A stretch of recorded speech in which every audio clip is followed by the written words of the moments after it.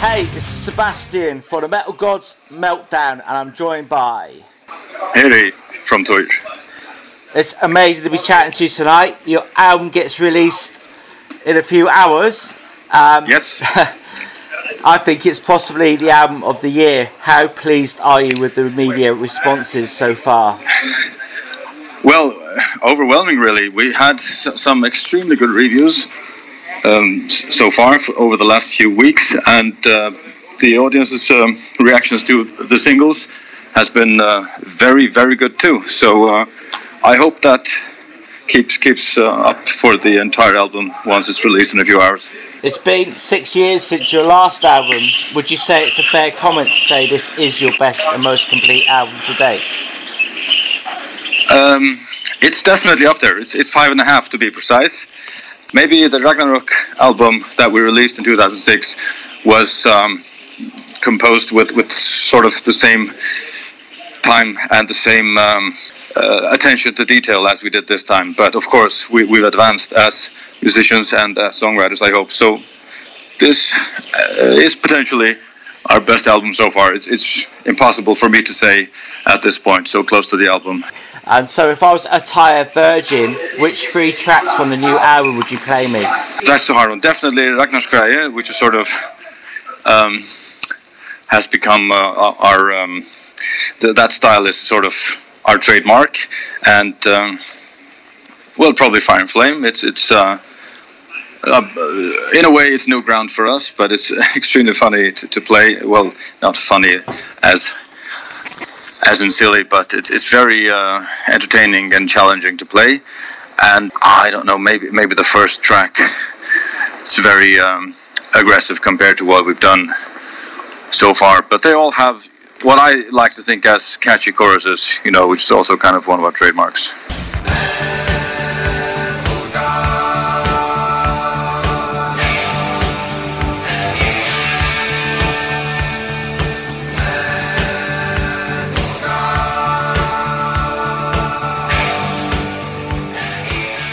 I really loved the video for Sunset Shore. It looks really cold in that river. Was that actually filmed in the Faroes? This was filmed in Hungary and in Slovenia, and it was fucking freezing even out of the river, and you can only imagine what it was like in the river. It's like that every time we go for a photo shoot or a video, and we're freezing our asses off somewhere every time. Nothing out of the ordinary.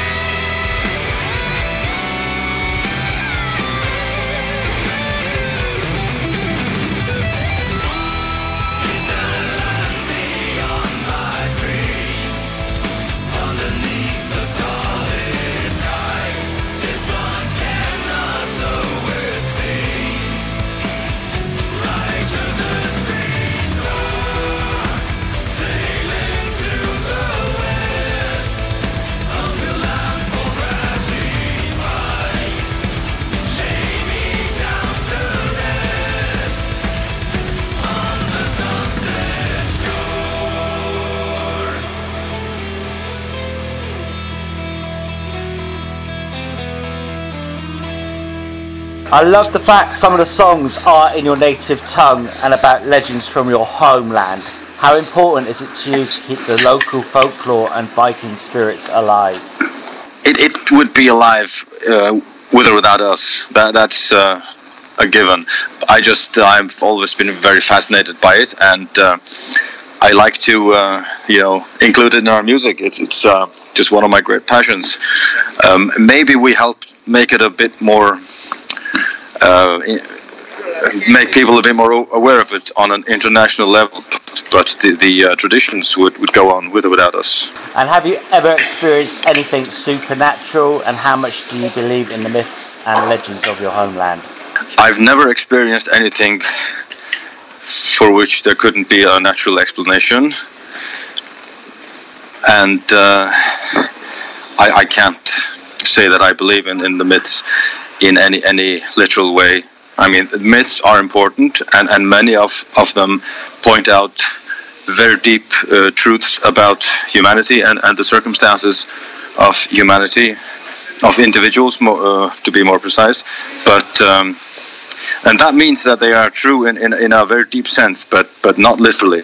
I don't believe that Odin is out there somewhere in person. I don't. Okay, then, so would he be having a release party? Actually not.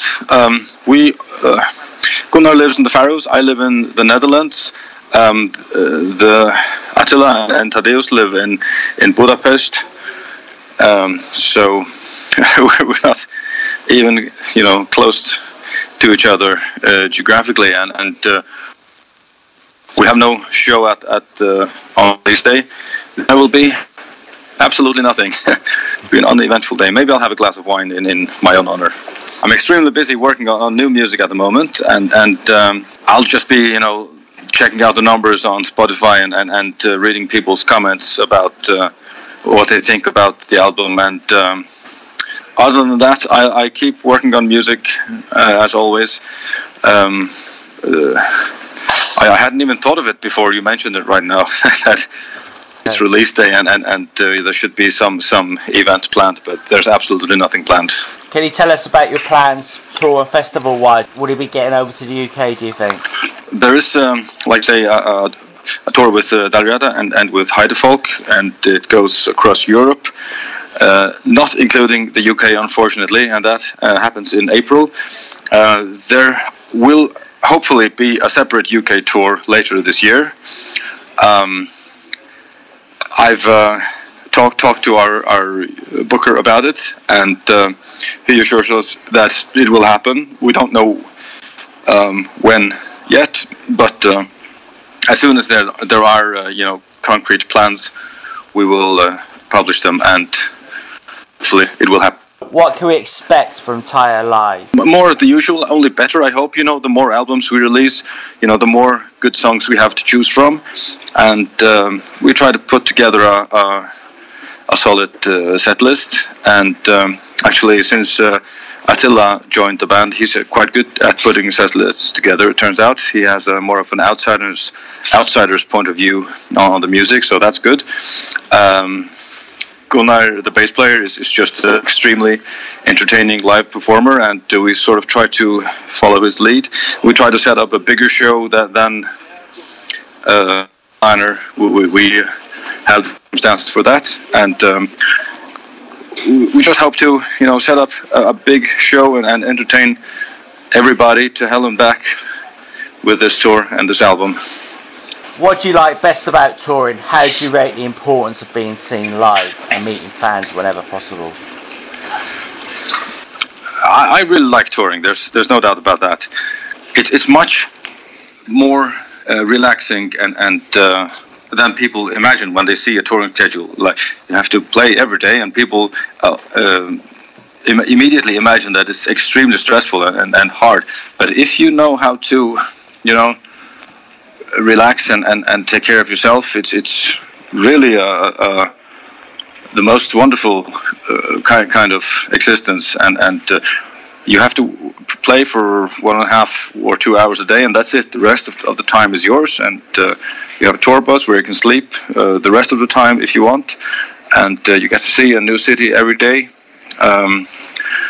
But having said that, what I really like about being in a band is the songwriting, and that's been my great passion ever since I started to play guitar. Touring is to me, second to that.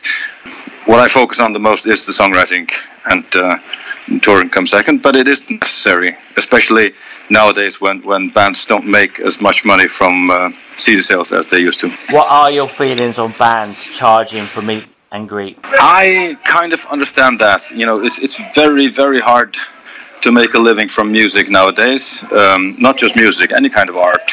And I think it has always been. But the time you have to spend on it to stay in the music business is just ridiculous. You know, it's more than a full-time job only being a musician. And then sometimes you have to be a manager, a booker, and a songwriter and a performer all at the same time.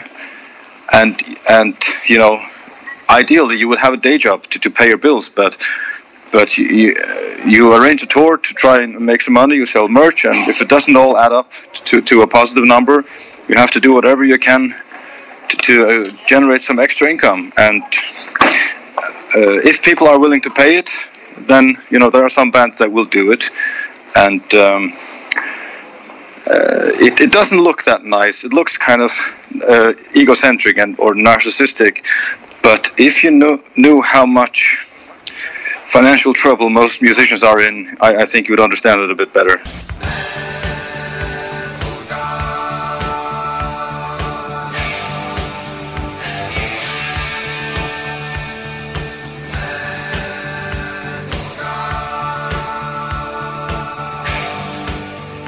Been the most memorable concert you've ever been to other than your own, and why? There are many that come to mind, but the best show I've seen in my life was Twisted Sister live in the Faroes.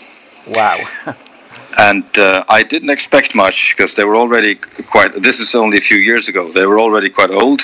I think Dee Snider was 60, and he is the most energetic and crazy and you know, effective live man I've ever seen. I think he's you know, at least on par with Bruce Dickinson, if not better.